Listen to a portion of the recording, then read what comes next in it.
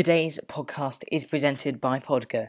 Podgo is the easiest way for you to monetize your podcast, providing podcasters with a flat rate for ad space so you can always know how much you get when you include an ad from Podgo. I recently joined as a member, and you can too. Apply today to become a member and immediately be connected with advertisers that fit your audience. That's podgo.co at podgo.co. Thanks very much, guys, and let's get into the episode. Hello everyone and welcome back to another episode of the Understeer podcast. Today we have Tinus from Tf1 Show. Tinus, how are you today? I am very well. Thank you so much for having me. Really excited to chat to you today. No problem. That is a pleasure having you.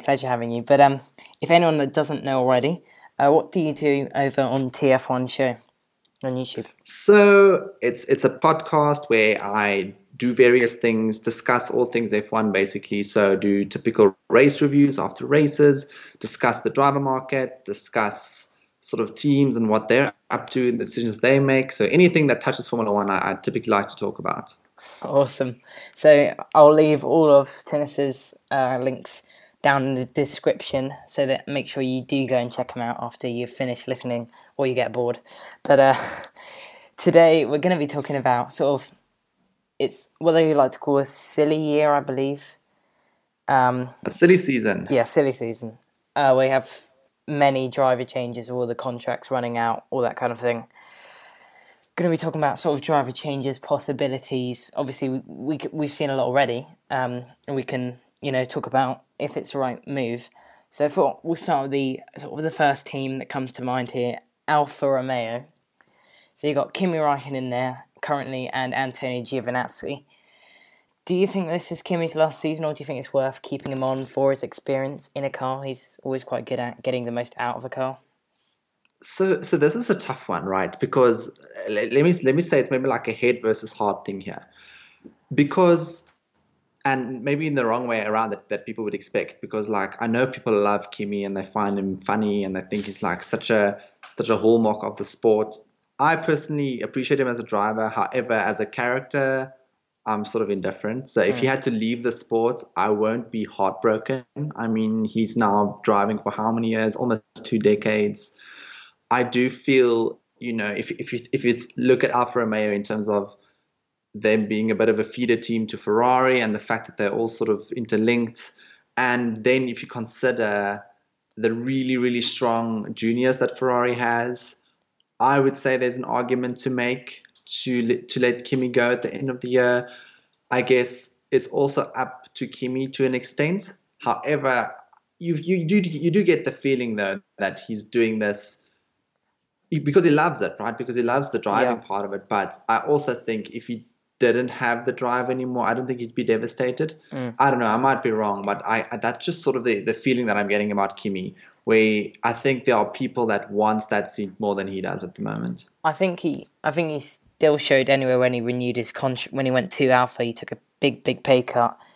And he does care quite a lot about money, so I think he did show that he does still have the passion. But also, this is quite a hotly debated topic. So obviously, we have the one Ferrari seat in Alfa Romeo that is currently occupied by Antonio Giovinazzi. Due to the huge amount of talent in that Ferrari driver academy at the moment, you've got the likes of Schumacher. Who else is in? Is it Delastrasse in the academy? Schwartzman and Armstrong and Callum Eilert. So it's like 4 class drivers already just in Formula 2 that I would say has like an argument to make for an F1 drive. So it's a toughie. And I would also say, just thinking like, Giovinazzi, Alfa Romeo, if you think about Kimi Räikkönen and Antonio Giovinazzi, apparently, right, Giovinazzi is actually quite brilliant at sort of the simulator work and sort of the development work. You wouldn't have thought. Yeah, I wouldn't have thought that. Ferrari loved him when he was sort of their test simulator driver. Apparently the feedback that he gave was really, really positive, and it helped them sort of work on I remember the 2018 car that was so good. Like the 2017-2018 car, that the Ferrari, that's the one that Giovinazzi helped with a lot. So to me, the thing is, I guess Alfa Romeo needs to make a decision between experience versus fresh blood, because yes, Kimi has that experience, and he, I guess, does have a lot of For sure. knowledge about setting up the car and developing the car. But then in the same breath, I mean, he's now been at Alpha. This is now his second year, and that you can't really say that car's taken leaps forward, right? It's gone Like backwards. I wouldn't say that Kimi Räikkönen has put his stamp on that team and has really pushed that team forward in the way that I guess they would have wanted to. So that's why I have my reservations, I'd say, about Räikkönen for next year. So do you think Giovinazzi, obviously we saw he had a bit of a poor start to the season, I think, where Kimi was pretty much dominating him in the first half of the season before the break, but then he came back after the break sort of a different driver. He was, he finished the season ahead of Kimi. He was picking up points in virtually every race. He's got 2 points, I believe, so far this season, to Kimi's 0, even though Kimi's had a couple of poor issues. But do you think that Giovinazzi's unfortunate in the way of, because of that wealth of experience and like wealth of talent that's in the driver pool, that all snatching at the bit to try and get that seat so that they can prove themselves, like a Leclerc? I wouldn't say he's unfortunate. I just think Giovinazzi, and it's a bit of maybe a weird comparison, but he reminds me a bit of Roman Grosjean, just maybe with a bit less of an opportunity to really show how good he is. Where I think on his day he's actually a very fast driver, and I think he has shown that he's a very quick driver. But he's quite inconsistent. It doesn't seem like he has that ultimate concentration where sort of he can put everything together over a race weekend and make it work for him. Like every single race weekend, there's always something that trips him up, obviously to varying degrees of severity. But it's either a penalty, or it's a crash during practice, or like he goes off during qualifying, or it's always something happening with Antonio. Yeah. And that's why I'm just thinking, like, and I guess if you had to say Antonio eventually wants to have a shot at a Ferrari seat, I don't see it happening. And I guess from Alpha's perspective, they also need to think, and Ferrari's perspective, if he's in that seat, they need to ask themselves, are we going to put Antonio in this car one day? And if you look at Antonio and if you look at the juniors that they have, my answer would probably be no. I think after he didn't get that Ferrari seat when Sainz was given the seat, I think that was pretty much his only opportunity. And I think to keep his Formula One career alive, he needs to probably move elsewhere, maybe a Haas or somewhere like that. I'm not sure. Yeah, it's exactly that. And to be honest with Giovinazzi, you don't really see him getting a top seat, and that's unfortunate, I guess. But also, I mean, F1 is a tough place. It's a tough sport, right? I'm sure when we talk about some of the other drivers that still, looking for a seat, we'd see more evidence of that. But yeah, to be honest, I think if I had to predict, I would suspect Giovinazzi maybe keeps his seat still for another year. Räikkönen, I think, is more of a toss-up for me. So let's move on to our second team, which I'm just going to pull out of the bag. The other Alpha Tauri, or Tauri, I think it is. Right. Obviously, they've got at the moment Daniel Kvyat and Pierre Gasly. I think they're both interesting because obviously both of them have driven for Red Bull before. With Kvyat, maybe he was slightly unlucky to lose the Red Bull seat in the first place. Gasly, that he's suited to the sort of Toro Rosso, AlphaTauri sort of car. I could possibly see Kvyat more likely getting the Red Bull drive again, but I don't really see either of them having much of a chance of getting that Red Bull drive. Yeah, I agree with you 100% there. I think Kvyat, the thing is, and it might sound harsh, but I do think they're keeping Kvyat around just until they get a junior that they want to put in that seat again. Because the problem for Kvyat is they basically chose Albon over him for the seat last year, and Gasly's been comprehensively beating him ever since. Yeah. So I don't really think there's much of an argument to make for Kvyat at this point, given Albon and Gasly, and obviously Gasly and Albon have their own sets of issues. But I'd say out of the three, I don't know if you agree with me or not, but I'd say Kvyat is probably going to be the first one to go if Red Bull decides that be so. And I guess that's also slightly dependent on what their juniors does in Formula 2 and what's his name, Yuri Vips, who's driving Super Formula. Yeah. So I think it's more dependent on how they perform more than how I think Kvyat does, except if all of a sudden Kvyat lights it up for the remainder of the season and just outscores Gasly at every race. Because if we're looking at the Red Bull sort of academy, because in F2 and F3, I always see people, just not really about the academy, but I always see people commenting on YouTube videos like, "Oh, I didn't know Red Bull had an F3 team." No, it's the academy wearing the drivers. That just really cheers me off. But they've got, I think, Liam Lawson in F3 and F2. They've got a couple of other drivers, but off my head. And then F2, they've got Tsunoda and Daruvula, I think. Yeah. I'm not sure about, would they be the sort of drivers that Red Bull, obviously they say they're happy with Albon and Verstappen at the moment, but I mean last year they said they weren't going to drop Gasly, so you don't really know, do you? Yeah, so Red Bull is, and I've been thinking actually about this today. I was thinking about the whole Red Bull situation because I can't remember where somebody spoke about Albon and Gasly. And I think from Red Bull's perspective, it actually makes sense to keep Albon for next year still, even though, I mean, at the moment, Albon is still way off the pace. But I think the big difference between Albon and Gasly is he has maximized his points in every race to an extent. It wasn't like where Gasly, like Albon, he struggles in qualifying a bit compared to Max.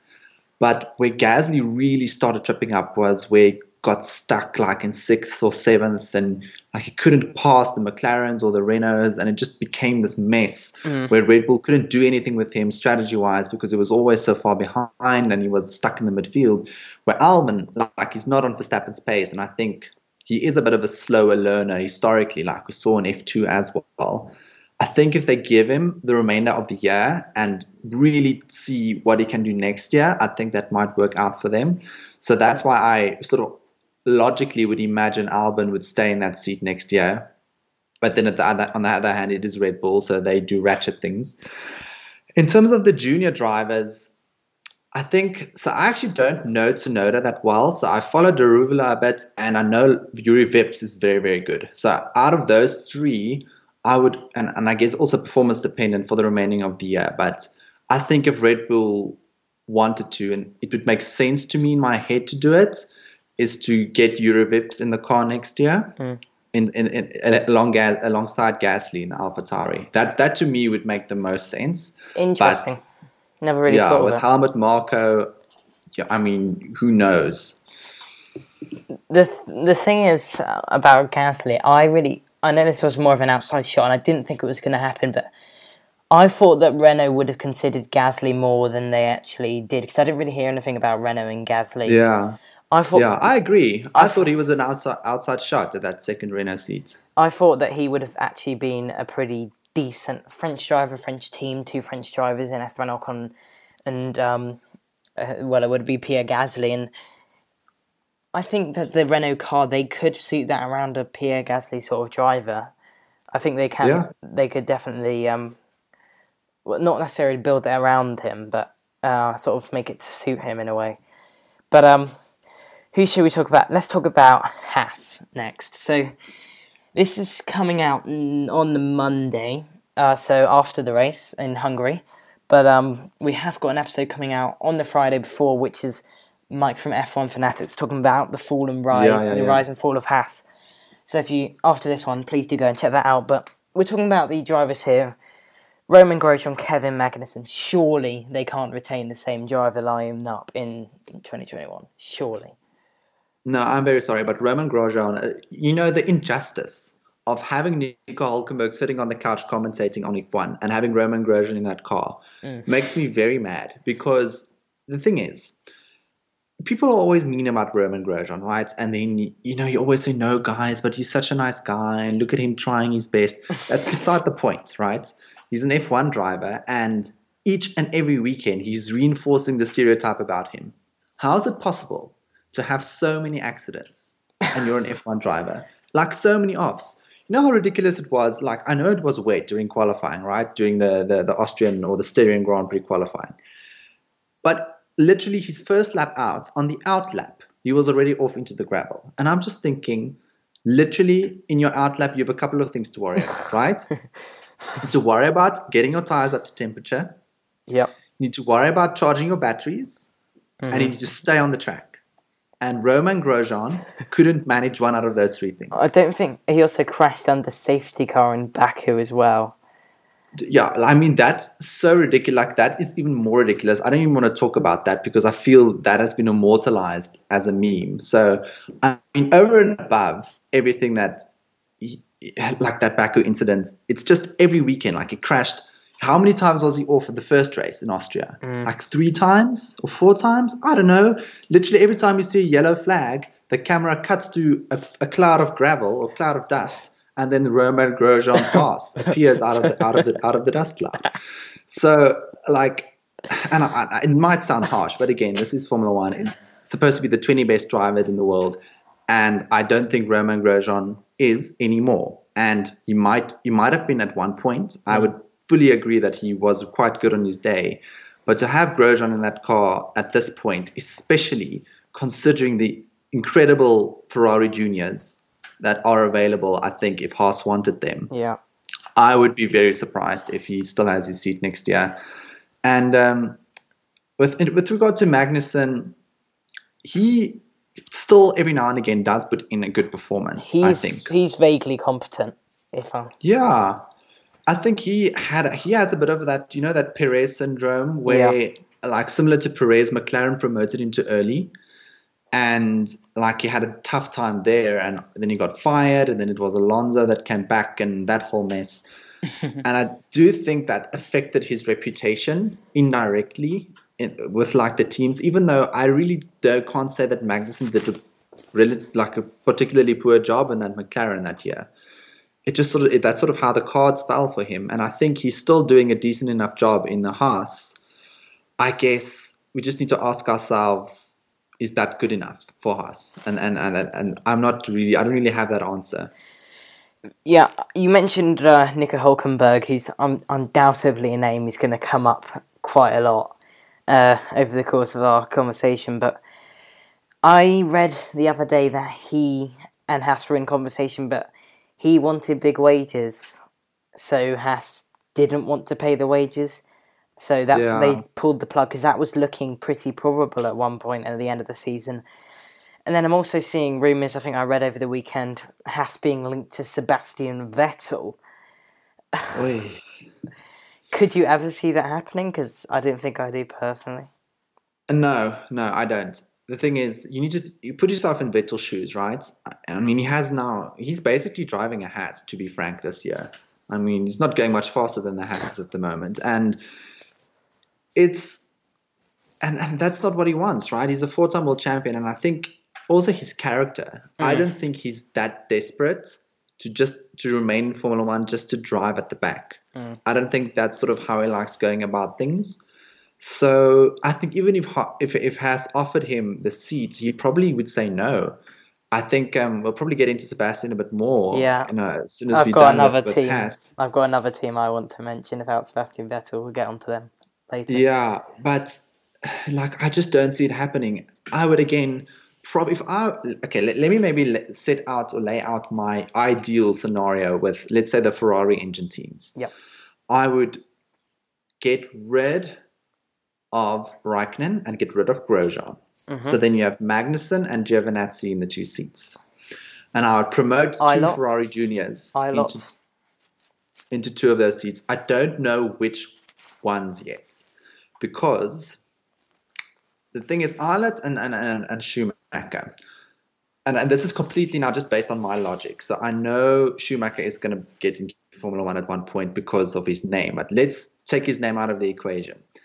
I would probably, at this point, if you just look at how the F2 season has started, and if it continues in this way, you're going to have to put Schwartzman and Armstrong in the 2 cars, I would say. Like, I know Eilert, he's a good driver, but, I mean, this is his second bite at the cherry in F2, and already those 2 rookies have, like, it's like second nature to them. I mean, they're already competing at the top, which shows to me just they're going to improve more than what Eilert and Schumacher. I feel they're going to improve more than what those two are going to improve still with the experience that they have. So I would probably put Schwartzman and Armstrong, one in the Haas, one in the Alpha, next to Magnussen and Giovinazzi. But I guess that's a pipe dream. So I'd probably expect Schumacher to get that seat at some point, sooner rather than later. I think I was talking with James Pull about sort of how some drivers, especially between karting and F3 and even F3 and F2, or even F2 and F1, that they just suddenly excel in maybe F2 or F1 because it's not always the best, sort of the best marker, because obviously it is a marker, but he says it's not always accurate. And he also said, which I found pretty interesting, that a lot of big teams don't actually pay that much attention to karting, which I've actually found that quite interesting. I didn't really think of that. But, no, it's really interesting. And the thing is, what should set red flags going off, and again, it might sound harsh, but somebody like Jack Aitken, like, I just ask myself, is that guy going to make it into F1? He's been in F2 for, this has got to be his final third year, shot. right? It's got to be his final shot. He's got to be up there this year if he wants a shot. Let's move on. So that to me is the thing with these drivers. And even though, Aitken might do really well this year, I'm going to ask myself, you have a Schwartzman that's already won an F2 race in his second or third attempt in the wets, difficult circumstances, right? Armstrong already has 2 podiums. Like, Aitken doesn't have 1 podium yet, and it's his third year in F2. Yeah. Then you start asking yourself, like, it's a tough world out there, but I mean, you have these really, really sort of special drivers come through, 1 or 2 every year, and then they are the guys that's going to make it through eventually. And it's interesting. That's why I'm saying, like, I'm worried about people like Aitken, and we saw with De Vries as well last year. Like, even though he won the championship, it was his third bite at the cherry, and then by that time, sort of his contemporaries like Leclerc and Albon have already made it through. Yeah. I'm looking at the Formula 2 table here. You've got Robert Schwartzman at the very top, 48 points. You've got Lundgaard, 43 points. Are they both Lundgaard rookies? Is also excellent. And then forgot about him. Callum Ilott is in third. And then all the way down the tree, you've got in 12th, Jack Aitken with only 7 points. Yeah, and it's actually, it's just, and I know people are going to say, no, but Aitken got really unlucky. And he has been unlucky at times, right? But the problem for him is, I feel he doesn't put himself in a position to get lucky often enough, if that makes sense. Yeah. Where, like, I mean, somebody like Schwartzman, he's just been so on top of everything. Like, he's always at the front of the pack. If he's not on pole, right? But it's always starting like 4th, 5th, and then he sorts the races out for himself to finish on the podium every time. And that's just something Aitken hasn't been able to do. Like, he has the standout drives here and there, but he's not there every single race, be it like the feature race or the sprint race. So that's why I would say, like, even Eilert and Schumacher to me are getting marginal now. Schumacher and Eilert is actually doing okay. Like, I have to say, I was like, Schumacher's in 10th at the moment, actually. He's like Schumacher, 14th. And obviously, yes, the fire extinguisher went off, right?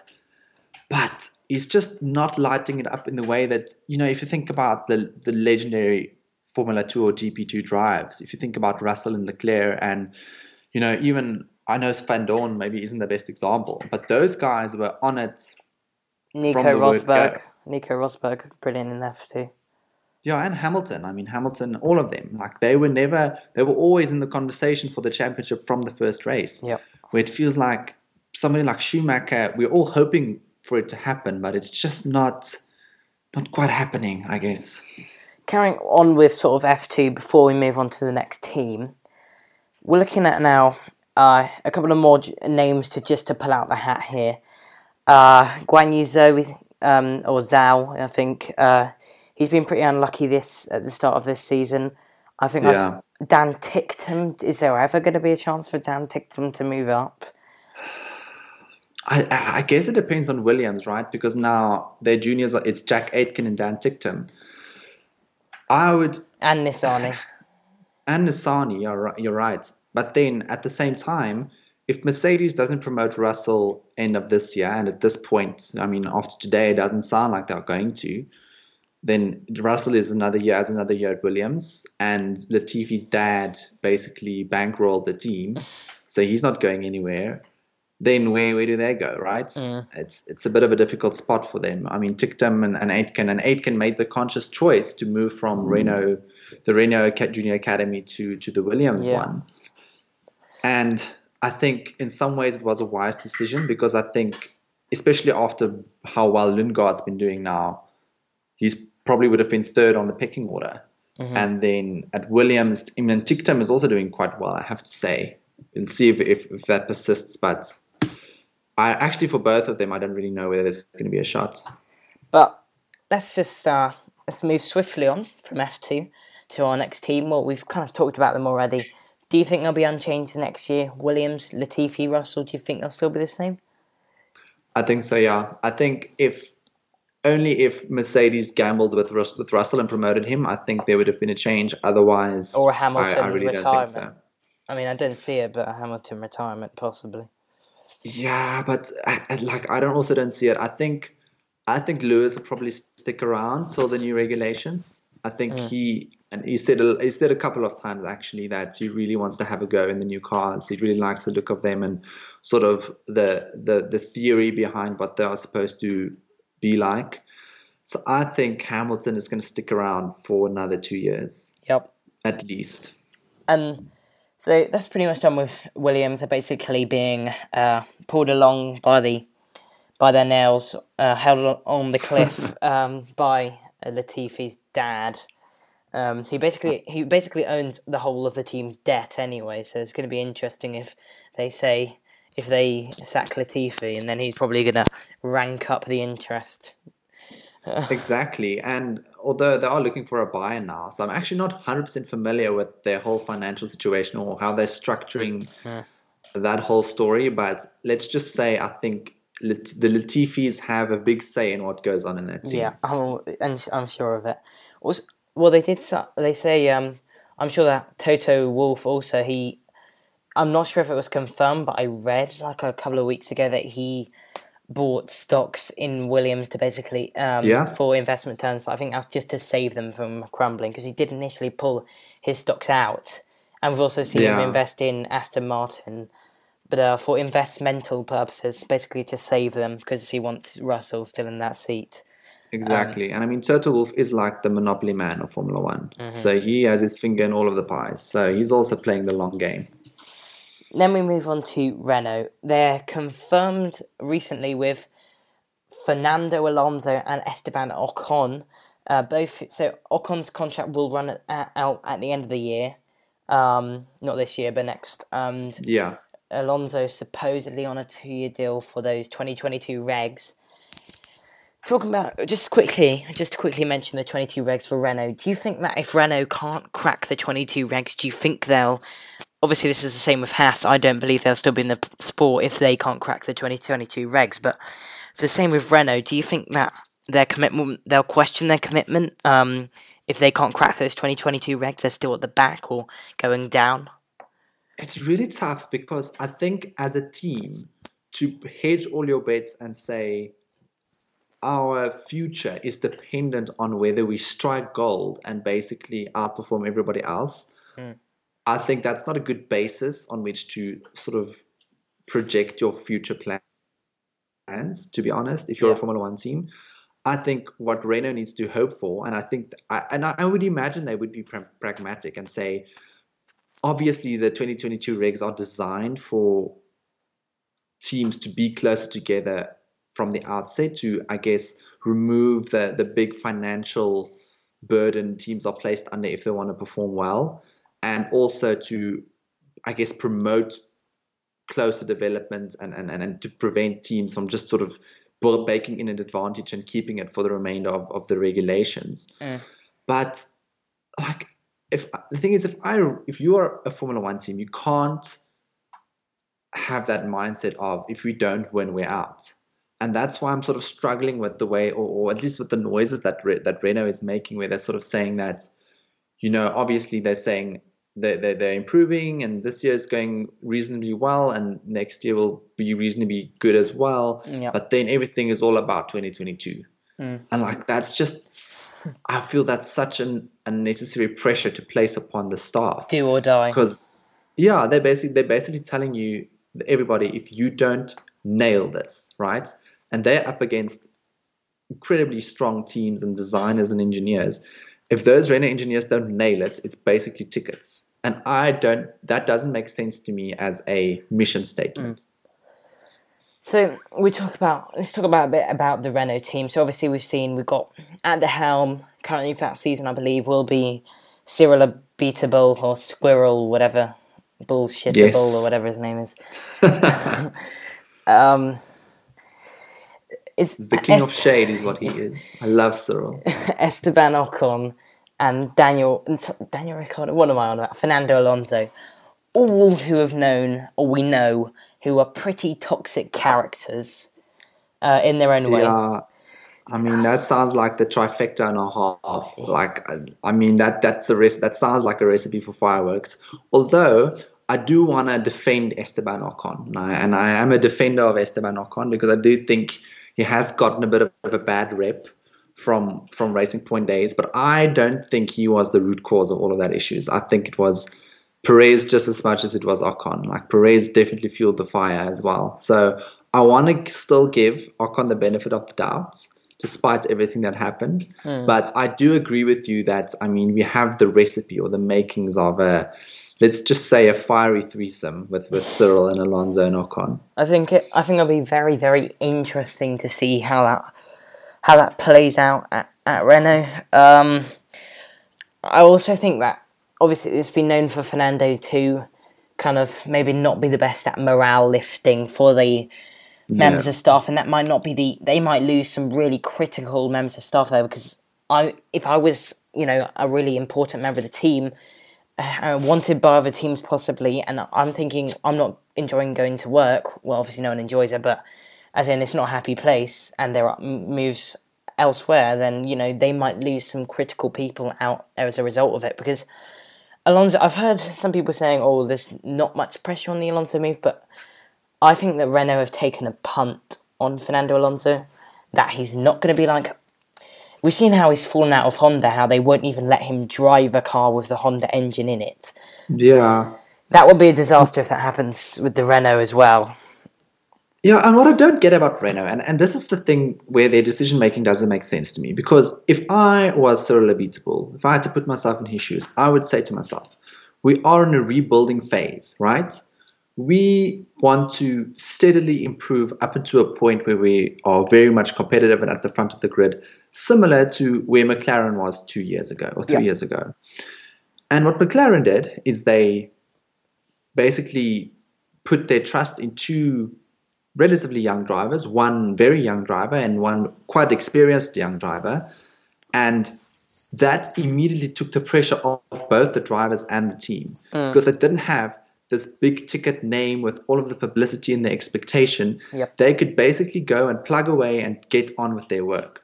And I would have imagined that's what Renault had to do as well. Because now they have Fernando Alonso in the car, and everybody's going to be looking at Fernando, and is Renault going to give him the car that he so desires after all these years?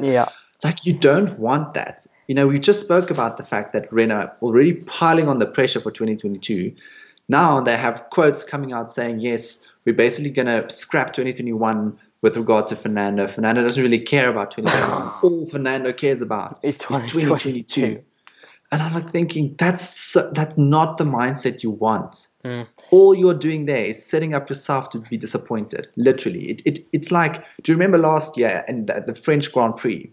And Renault was basically saying they are bringing these upgrades that's basically going to transform their car into they kept bringing car. These big upgrades, and they were saying they're bringing these upgrades, and it's going to be from the future, this car. It's going to be incredible. And then none of them worked. And then there was this massive build-up for weeks. Renault kept talking about the France upgrade. And then it was all broken, nothing worked, and they were super slow. And I feel I'm just so worried that that's what they're doing again. rather like the Ferrari upgrade that was brought forward to Styria and has made them actually slower on qualifying pace. But I mean, between Ferrari and Renault, I mean, if you had to be a Ferrari and a Renault fan, you must be the saddest man in the world, saddest person in the world. Because Ferrari, if they're like if Ferrari's the circus and Renault's the clowns, I would say.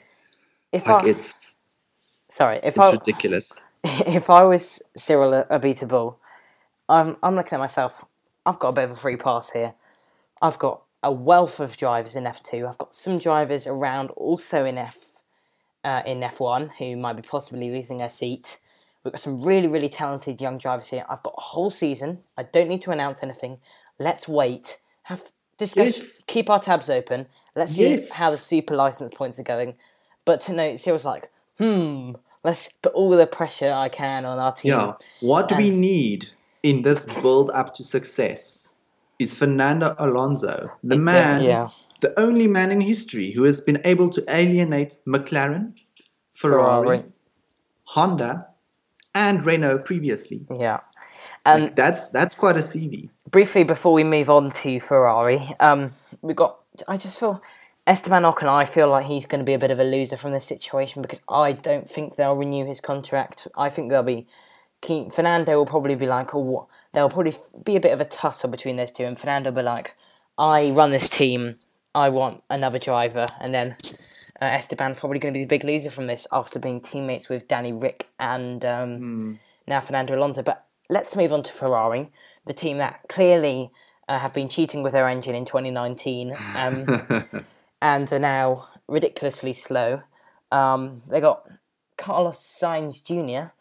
and Charles Leclerc, with obviously Sebastian Vettel leaving. You got Carlos Sainz must be looking behind him at those Ferraris and thinking, "What am I doing? Why am I moving here? Like, I'm flying past these bunch of idiots with this guy at the helm Mattia Binotto, who's doing about 3 jobs at once." It's a toughie to me because I 100% get why Sainz decided to do what he did. Like, if Ferrari came knocking and you're an F1 driver, especially sort of around the age that Carlos is, I think that's a once-in-a-lifetime opportunity and you should take it objectively. I don't know whether he knew about the whole engine debacle. I suspect not. I don't think they would have told him. Like, I don't think they would so Carlos, very excited to have you. By the way, we had this amazing engine, and there were all these inquiries and technical directives and a whole investigation and a whole sealed agreement between us and the FIA. And long story short, our engine sucks. I don't think they told him that, right? No, I doubt it. I think he went in with the expectation that they're probably going to still be up there with the Mercs and the Red Bulls. I mean, I suspect Ferrari also still went in with that expectation, and then, many people were disappointed. That being said, I still think Leclerc and Sainz and that team is a very good long-term team that they can build with. The thing is, if they play their cards right, is that they've gone and said that actively that Sainz will be the number 2 role, and Sainz has accepted that. But from what I've seen of Sainz and from what I've seen of his character, I think he'll be all right for the first year, but after maybe the second, he'll start to want to fight. And it could end up in an interesting situation because we've obviously seen Charles Leclerc fall out with Sebastian Vettel, so he's clearly quite a stubborn character, is Charles. It's difficult for me. It's difficult for me to sort of imagine and how it's going to play out because you have Sainz and Norris, and they are very, very competitive, I think, with each other, but still have quite a good working relationship. Yep. So I see that pairing at Ferrari going in 2 directions. It's either going to go really well, and I really hope it does. I think it has the potential to be a very good driver pairing, or we have what we had with Hamilton and Rosberg, which would be less than ideal. That's kind of all I have to say about Ferrari. One thing I will mention is about Ferrari. You mentioned the negotiations with Carlos Sainz. I've kind of thought of something maybe a bit similar. It's like you're coming in as a CEO of, say, Costa, and you're saying, well, last year we got 150 million in profit. However, this year we're going to lose 300 million. Yeah, in sales. basically there was fraud, but we're not telling anyone. But We sorry, didn't you're claim going to any take a massive tax. hit on your profits. We didn't claim on tax. Yeah. But let's move on to Racing Point. Obviously, there's a lot of controversy around Renault protesting, everyone protesting Racing Point. Everyone knows the story. I don't need to explain it about what they've done. Funded by Daddy Stroll cash. Obviously, you've got Lance Stroll and Sergio Perez in there. There's been a lot of. I think that there's quite a reasonable possibility of Stroll losing his seat at the end of this year if he does not perform. And possibly we could see Sebastian Vettel come in, or maybe even a Nico Hülkenberg. I'm not sure what you think. I agree with that 100%. I think Stroll is in a bit of an awkward position because obviously his dad owns the team, but his dad has a big interest in the team performing well.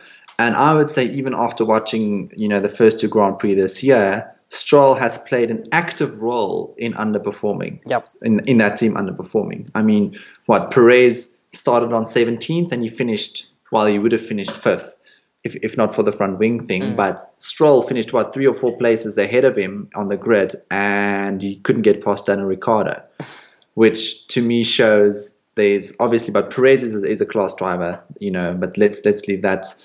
Let's set that aside. I think 100% agree with you that I think somebody like Vettel or Hülkenberg could be tempted to join the team. I think a Perez-Hülkenberg lineup would actually be a very good, strong team. And we've seen it at Force India back in the day, and they were a very good team. And I think they reunited overperformed. They overperformed in that Force India so often. I think that they made that team look much better than what it actually was.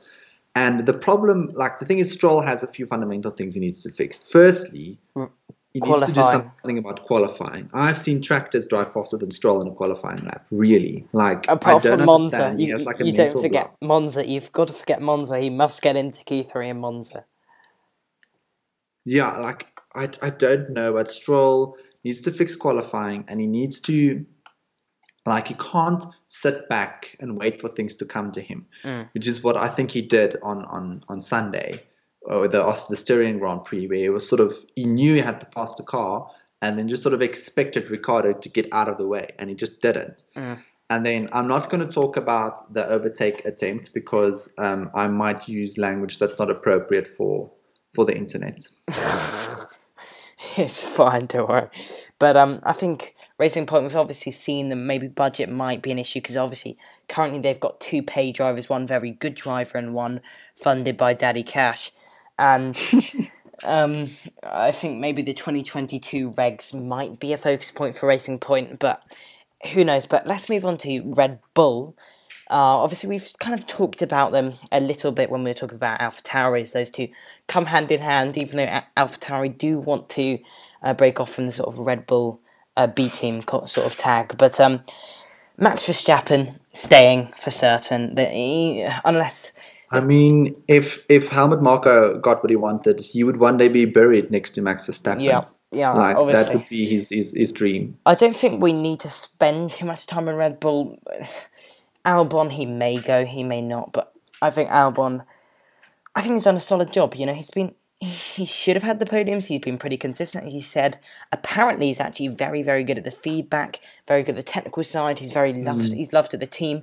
So I think at the moment, if things stay as they are, Alex Albon would probably like a podium just to keep himself secure. But I think we can probably expect those two to be the same.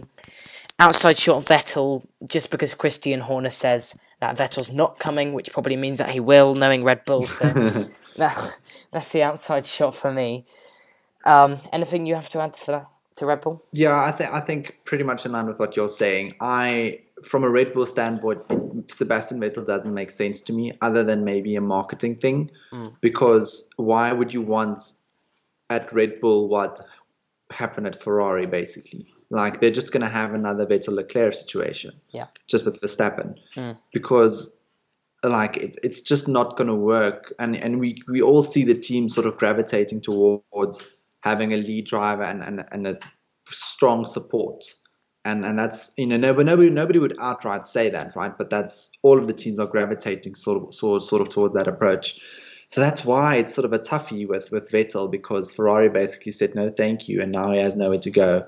And I agree with you. Albon's been doing everything expected of him, more or less. I think he would want to start getting closer to Max, but I do think he will. I think they need to give him the remainder of this year Give him time, extend next year. And then at the end of next year, if they realize, you know what, actually Albon isn't going to get any better, then they can say, okay, you know what, let's get another young driver in here. Because to be frank, they don't really have any other choices or options. I think what you say is pretty much, they don't really have any options at the moment. Maybe bringing Fiat or Gasly back in, but I don't really see it. I think Albon is a good bet at the moment.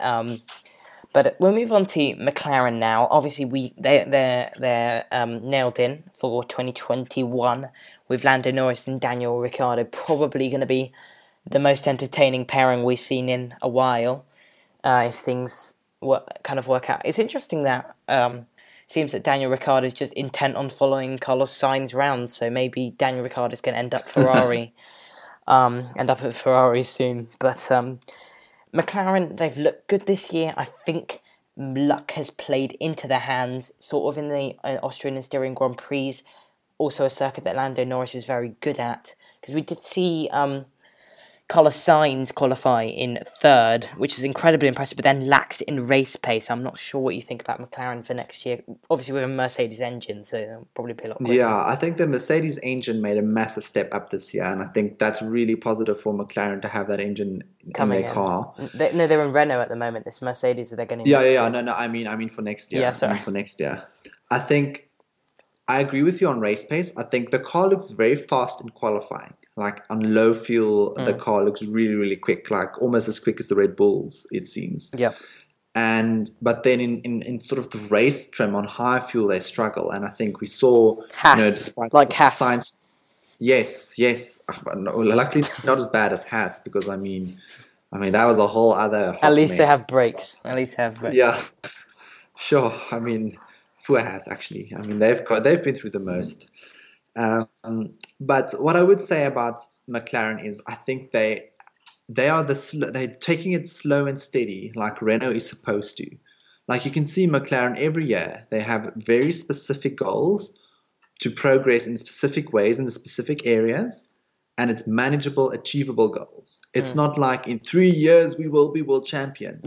They're very practical about the fact that it's going to take very long. Yep. To get right back up there, and they've sort of made peace with that, and now they have a very and Andreas Seidel and Zach Brown I think have been very good in this sense. So I think they're taking the same approach with their drivers as well. I mean they were very smart with getting Norris and Sainz in that car last year. Still have the same driver lineup this year. Sounds like Sainz is brilliant with sort of car development. And I think he's really improved. I think when he came to McLaren, he really worked hard over the winter. He moved to England just so he could be closer to the factory in Surrey. I think he's really done himself a good job, and I think he'll be eager to do that at Ferrari as well. And then we move on to the final team to talk about, Mercedes. This would have probably been a longer debate if we hadn't have kind of heard. There's been pretty much rumour that... Yeah, if we did this yesterday. I think Bottas has been nailed on for another year. I think I heard...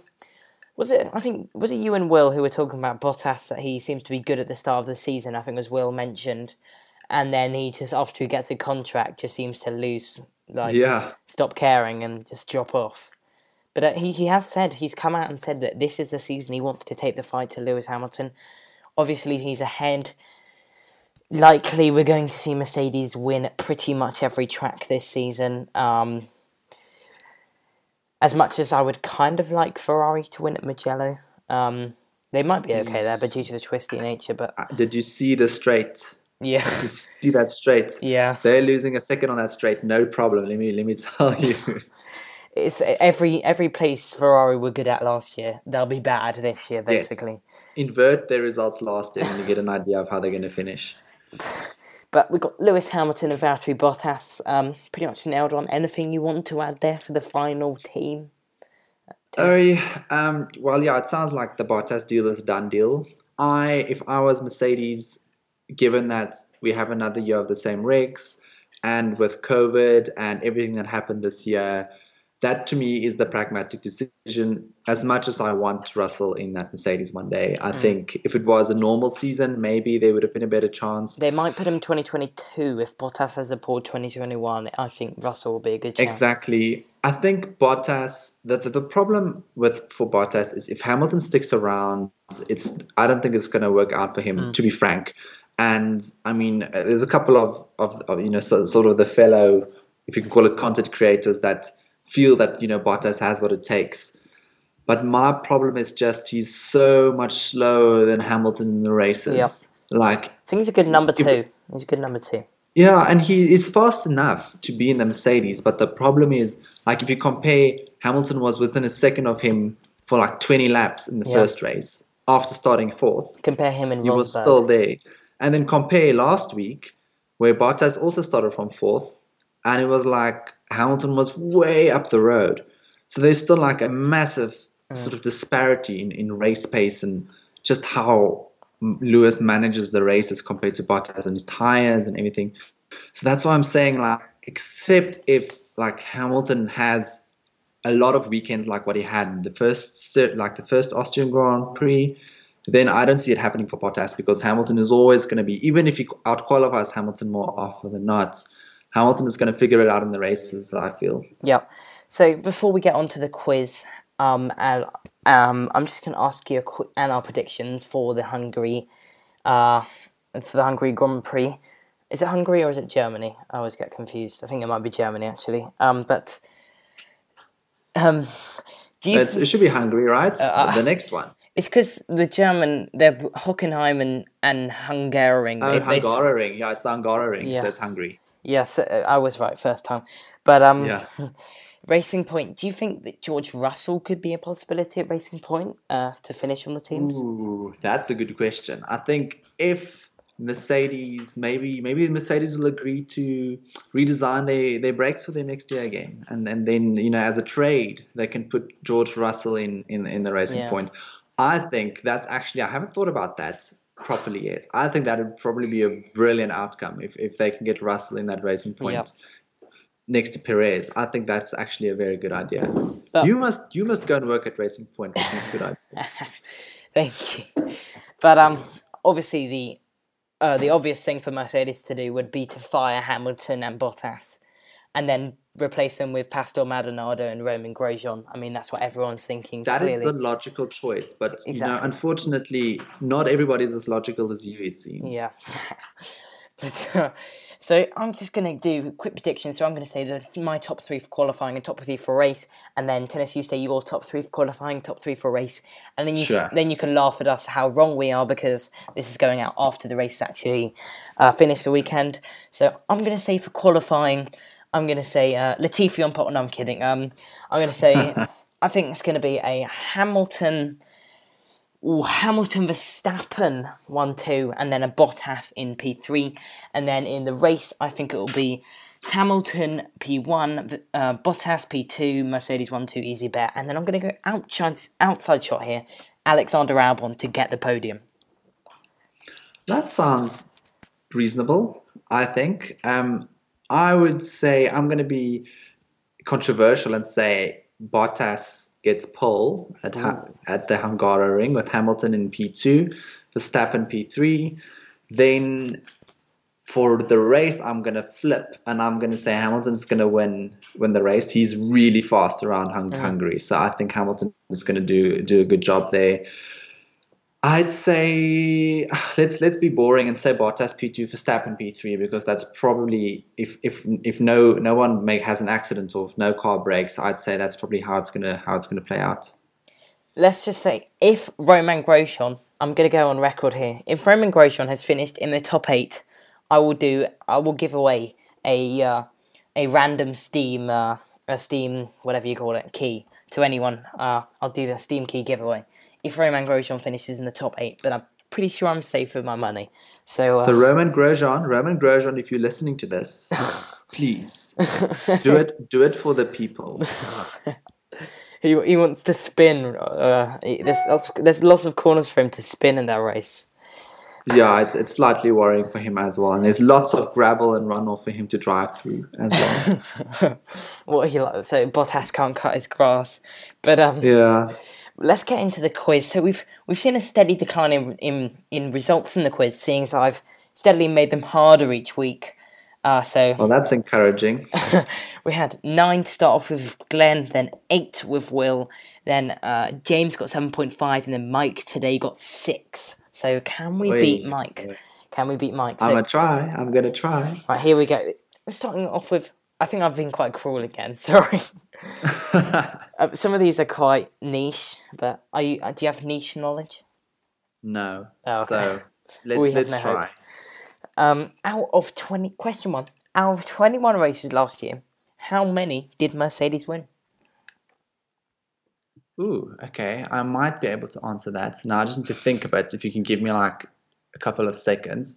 So Ferociously types in Google. So Bottas won. Well, let's maybe think which races Mercedes didn't win. I think that might actually be smarter. Brazil. So they won the first mini.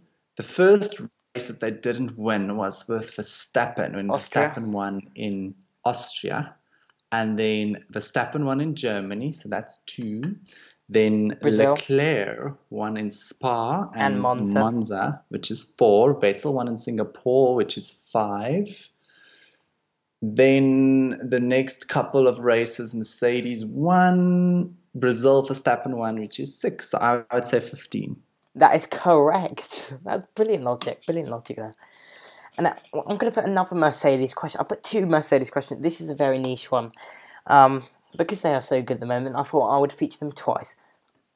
Name any of the drivers who last drove for Mercedes in their last season before they re-entered the sport in 2010, which this was in 1955 when it was named Daimler-Benz AMG. So there's an option of 1, 2, 3, 4, 5, 6 drivers to choose from. You only need one.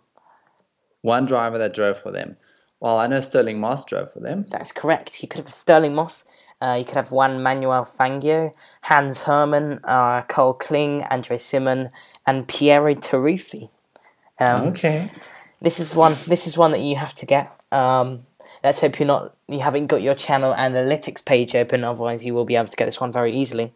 But how many uploads at the time of recording does the Tf1 Show have on YouTube?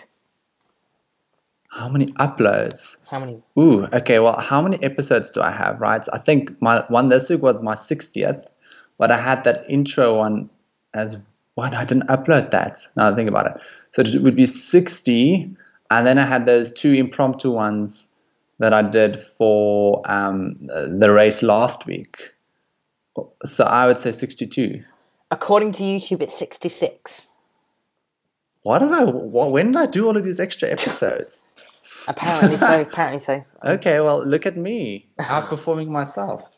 just like a George Russell. Yeah. This is enough.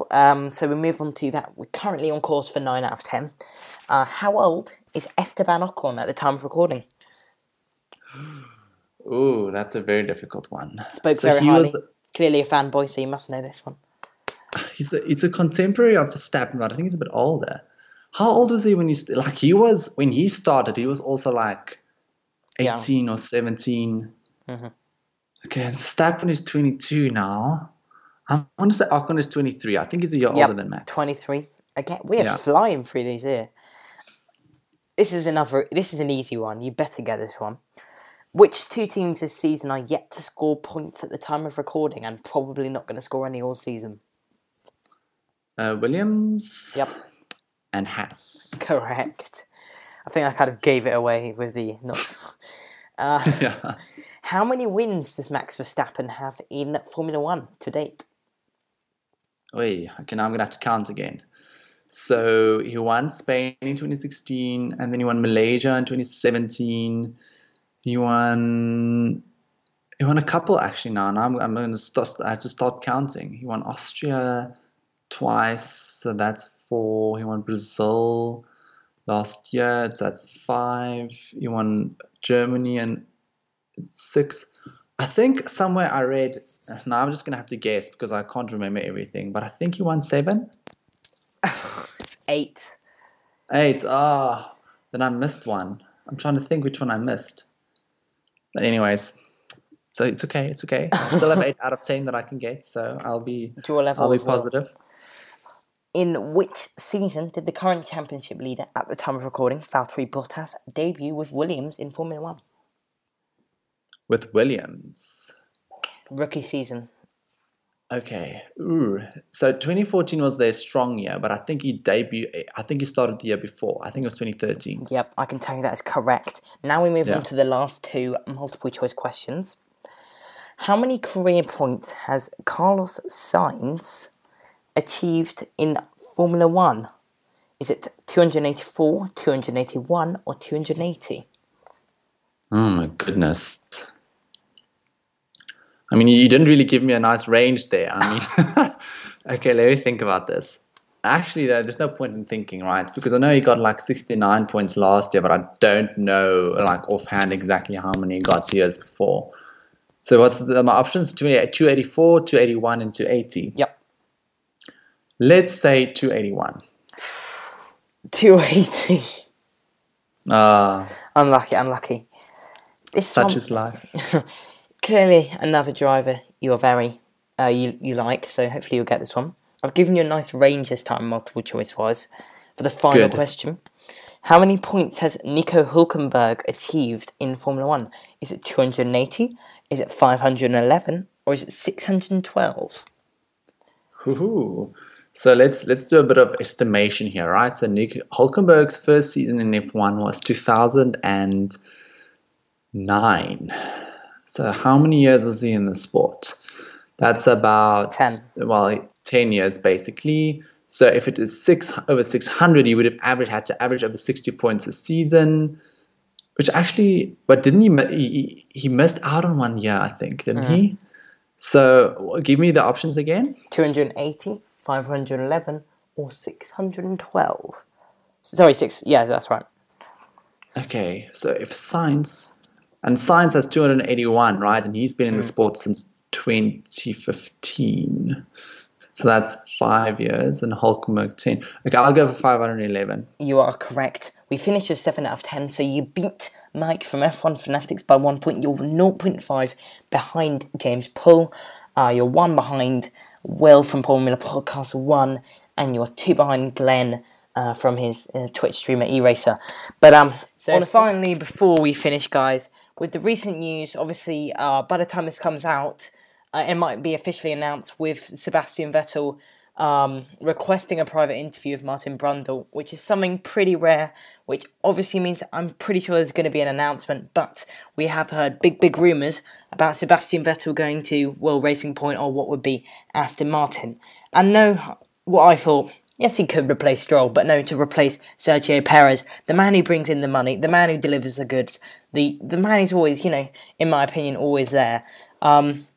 Tinus, do you think this is a good move for Racing Point? Obviously, Aston Martin as a company is not doing so well and they might need a marquee name, but do you think that it's a good idea to just suddenly fire someone who's been so good for the team and been so loyal for them over the years? I think it would be a sideways move, to be honest. I don't think getting Vettel in that car to replace Perez is going to change much in the team from a results perspective. I think Perez is and has always been a very, very good race driver. He's proven himself to be better almost than the car that he's had over the last couple of years. I mean, he scored how many podiums for that team without that car really deserving it? 8 or something. Yeah, it's like, to me, it just doesn't make sense. I get from like a marketing standpoint, maybe to sort of add a bit more legitimacy to your campaign to become a top team, to say you have a 4-time world championship or 4-time world champion in the team. But in terms of like actual performance, I don't think Vettel is going to do any better than Perez is. I'm very sorry. I know he's a 4-time world champion, and he has achieved a lot in his career. But if you look at their performances over, let's say, the last 2 to 3 years, it's very difficult for me to say that Vettel has done a better job than Perez, to be quite honest. Now, and I think you've alluded to it, it's probably not going to be down to performance, this decision. It's going to be down to marketing and down to image. And obviously, the ideal thing for them would be to let Lance Stroll go and replace him with Sebastian Vettel. Because to have a Vettel-Perez lineup would be a statement of intent, I feel. Yeah, I agree. I think I agree with what you're saying about, I believe that it's just a personal opinion that Vettel is slightly past his sell-by date as such. Perez, if you look at what Perez brings to the car, he's obviously bringing in a lot of sponsorship from the Mexican companies, so he's bringing backing there. So at the moment they obviously have 2 big pay drivers. He always has a big reputation for, pulling the car by the scruff of its neck and, just getting the absolute everything out of the car, which is something I don't really think is associated with Sebastian Vettel. Obviously, he did that win in the Toro Rosso in 2008. You correct me if I'm wrong, Tinus, but is that something associated? I agree 100% with what you're saying. I think we know Sebastian Vettel is incredibly fast on his day, and he has shown that many times. And we're definitely going to see that some more this year. He's not the guy that's going to fight in a midfield car from 12th on the grid to 4th on the grid. That's not just his style. He's never won a race from lower than 3rd on the grid. For context, that's to me, one of the most telling stats about Sebastian Vettel. Yeah. He's a great front runner, but he's not going to be the guy who, I feel, if Racing Point is going to start in 6th or 7th position, he's not going to be the guy that's going to pull that car to a podium, because that's not really the area of the grid that he's really comfortable in. Whereas Perez has shown himself to be able to do that on multiple occasions, I feel. Yep, obviously. And then you look at, obviously, we briefly mentioned in the video or the podcast sort of earlier on about Renault protesting the RP20's brake discs. But obviously, if this protestation is successful, then that could leave Racing Point with a pretty bad car. And obviously, Sebastian Vettel, as you mentioned, is quick, he's good in qualifying. He's never really had that bad a car. He's not really had that experience of dragging the car, and if the Racing Point even has to be slower, or they have a bad reg change in 2022, it could be a really, really bad move for Vettel. Like, he might have just better been off retiring, because I'm not sure how well he'll do at the back of the grid. Yeah, I guess from Vettel's perspective, I think, let's say if you were Sebastian Vettel and you had 3 contracts in front of you, with the 3 contracts being Racing Point, Haas, and Alfa Romeo, I would definitely choose Racing Point from his perspective, just because I think that's probably the team that's on an upswing, despite their little trick with the Mercedes copying and everything. I think they have solid backing, they have good investment. That team seems to have quite a nice long-term future, and does seem to have ambitions of really fighting at the top with the money that they have. So I do think from Vettel's perspective, this is probably the best move for him if he decides he doesn't want to retire, and I don't think he wants to retire really. But for Racing Points, I just feel there are so many arguments to not get Sebastian Vettel. I feel Perez is a known quantity. Proven in that car. Racing Point knows how good he is and what he can do for them. Where with Vettel, it feels like, if you look at his CV over the last 2 years, you're going to have to go back more than the last 3 seasons at Ferrari to really provide good justification as to why Vettel is going to be a better bet than Perez. It was almost after he got that second, still by quite a considerable margin to Hamilton, that I feel like Vettel's just tailed off, and he's been pretty spinning quite a lot. Obviously, then we saw Charles Leclerc beating him last year in the standings, in the driver's standings. The Vettel, I would have thought Vettel that he wouldn't actually be willing to just not be in a top 3 car with Sebastian Vettel. That might be the best move for him, because who knows, this could all be... Racing Point have denied these rumours, let's not forget that, and who knows, this could all be, just a bit of something leaked that's actually false information. And then the private interview of Brundle is going to be Seb announcing his retirement or his movement to another sport. But the thing that made me always a bit wary of a Seb move, I thought that something would come out, was, I'm not sure if did you watch the Friday press conference of the Styrian Grand Prix? Yeah, I did. He wasn't even asked about it, but he was very quick to compliment Racing Point quite a few times. He was like, Racing Point, they've got a quick car. Racing Point have got a good outfit. Maybe potentially giving something away. Yeah, what also, the thing is that's probably, you know how they say that where there's smoke, there's probably a fire. It does feel like, this rumor has now gotten past that initial like tabloid phase where you get some report from a ridiculous, let's say, Spanish newspaper reporting something sensational. Like it doesn't feel like that anymore. This has now been reported like by Autosport and motorsport.com, like reputable publications that have probably, that probably would have done some fact checking before making like such a big statement. So that's what I'm saying. Like, there's definitely something there. Whether it's going to result in anything, I guess we'll have to wait and see. But if I'm frank, and I think I tweeted this earlier today, like, I'm going to be proper cross if they fire Sergio Perez after everything he's done for that team. Like, I feel that's just a slap in the face more than anything else. Because if there's one guy that doesn't deserve to lose his seat, I feel it's Sergio Perez. He has a long-term contract. He's done everything the team has asked of him. He's outperformed their wildest expectations. So to now say, oh, well, because Sebastian Vettel's on the market, cheers, Sergio. Like, I would just feel, I think Aston Martin as a race team would lose legitimacy if they did something like this, to be quite frank. Yeah. Especially if they then keep Lance Stroll in the other seat. Because we saw what happened literally last weekend in the Styrian Grand Prix.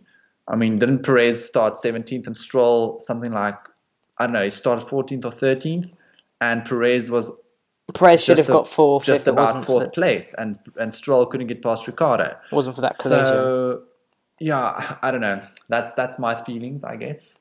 That's my thoughts, but I think it would be ridiculous. If I'm looking here at Perez's, if we're looking at sort of his Force India sort of career, he's had so he's been there since 2014, I believe, and I think in that time he's had about 4 or 5 podiums for Racing Point, and then I'm looking at 2014, 59 points, 2015, 78, 2016, 101, 2017, 100, and then 62, then 52, and then so far he's got 16 this season, which, I mean, it's a short season anyway, but From what we've seen of that Racing Point car over recent times, that is incredible.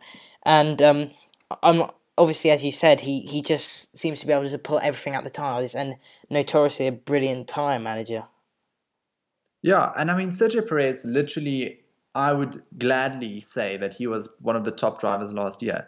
If you had to go look at over the whole season of 2019, Sergio Perez was up there. I'd say, I think on one of my podcast episodes, I think in my season review episode, I did like a top 5 list of drivers for the season. And I think I put Perez on number 5. And the only people I put ahead of him were Leclerc, Verstappen, Hamilton, and Sainz, who were the breakout stars. So Perez is, and he has been such a strong driver for that team, where you can't say that about Sebastian Vettel. And you look at Sebastian Vettel's racing record. So he, 2017, 20 races, 5 wins, and 4 other podiums. He's in a Ferrari, he's in a top car. And then we look at 2019, when we obviously saw, when that Ferrari was an absolute rocket because there was something, they were obviously exposed a loophole or something in the rules. He only got 1 win out of 21 races, and he got quite a few points, but in a car like that... Ferrari, the first we would argue 2 wins, but let's not get into that. But to be in such a fast car, and to be outscored by a teammate whose first year in Ferrari, he was also quite inconsistent last year. There was a point when he was on top of the world, and there were other points where I think it was at Baku that he crashed into the castle sector. But he's obviously notorious for his spinning. I just can't see this working for Racing Point, to be honest, because also if we... how long do you think Racing Point sign him on a contract? How long do they want him for? For Vettel, I'd probably sign a 2-year contract if I had to imagine. And I agree. Like, the thing is, I think it can work, right? I think I can imagine a world or universe where Sebastian Vettel and Racing Point get along very well, and the car is good, and Vettel is good, and they do very well together. But if you had to take a risk-adjusted approach here, or a risk-adjusted view, and calculate the probability of Perez and Racing Point doing well versus the probability of Vettel and Racing Point doing well, I would be inclined to say the probability of Perez doing well is higher. So that's why I would say stick with the guy you know. He knows that team inside out. The team loves him. The team trusts him. Yeah. And this is the guy that has beaten Nico Hülkenberg, Esteban Ocon. He's beaten quality drivers as his team. So, obviously, we've seen Nico Hülkenberg, very talented driver, left out of a seat for this season. We don't really. Are there any drives for Sergio Perez? Maybe a Haas drive. Where would he go? And if not, where does this leave Sergio Perez? Would he be able to come back? So I think it might actually be quite interesting with Alfa Romeo or Haas, either one of the two, because I think having Perez in the team could solve a couple of problems for these teams, because we all know that Kimi Raikkonen is potentially on his way out, which means they would need a more experienced driver in that seat, especially if they are looking at promoting some of the Ferrari juniors. And I think this argument can hold for both Haas and for Alfa Romeo, where, Haas probably with Roman Grosjean, it's been fun, it's been real fun, but like Grosjean's probably not going to be in the sport much longer. So Perez could be a good replacement for somebody like Roman Grosjean or Kimi Raikkonen. So I can see that happening. However, with the fact they are linked to Ferrari, both of these teams, and as we've already said, Ferrari has an incredible amount of talent in that junior program of theirs, might not be necessarily keen to fill up a seat with somebody like Sergio. So it could also quite easily happen that he's without a seat for next year. And then in terms of coming back, it's going to be really difficult. I mean, we've seen Fernando Alonso, he initially said he's going to take a year out, and it's been 2 years. And I mean, he is one of the all-time legends of the sport, and he has now scraped his way back into a Renault, where I don't think, and the same holds for Hülkenberg, I don't think that, somebody like Perez or Hülkenberg would get another chance except in like a bizarre circumstance. Yeah, for sure. It'd be really, really a shame to see Sergio Perez leave this sport for Sebastian Vettel, who probably won't even be in that team for that long. But that is pretty much all I've got to say. Well done again for beating Mike in the quiz, if that's an achievement for you. Thank you. It is one of my greatest achievements. I'll put it on my CV on LinkedIn. Would you like to say anything else about your channel? Any future plans? Anything that we could be excited for to go and check out? Yeah, I mean, if you guys want to go have a listen, please do. I have many guests on. I try and have somebody new for every race recap. We recap all of the races, and then I guess given that we have such a packed schedule, that's probably going to be the majority of the episodes coming up. But there might be some interesting features here or there, maybe something about the junior drivers. We've spoken about them briefly on this episode, maybe digging a bit deeper into, the talent pools that these big Formula One teams have in store. Yep. So also, you make sure, guys, that you do go and check out Tinus and Tf1 Show. You can find him, Tf1 Show, on YouTube. Is it the same on Apple and Spotify as well? Yes, so Apple, Spotify, Overcast, basically any podcast platform that you can think of, it's probably going to be on there. And if you want to, you can check him out on Twitter, I believe, at Tf1 Show without a W. Yes, because for some inexplicable reason, the one with the W was already taken. But, I mean, we will adapt and we will overcome. Brilliant. But that is pretty much all I've got to say for this week. It's been an absolute pleasure having you on, Tinus. We've going as well. This has gone so well. Maybe we'll just have you every year for the driver predictions. But would love that. Would love to do that. But thank you everyone for listening. Please do feel free to if you're on YouTube, drop a little like, drop a little comment. Tell us your thoughts about kind of the driver moves, Perez, whatever you want to talk about. You can follow me on Twitter at FergieMaster. you can, if you're on Spotify and Apple, drop the follow, drop the subscribe. If you're on Apple, drop a little 5-star rating. That really, really does help me out. And thanks for listening, everyone, watching. I hope you guys all stay safe, and I hope you're all really well. And bye-bye. Cheers.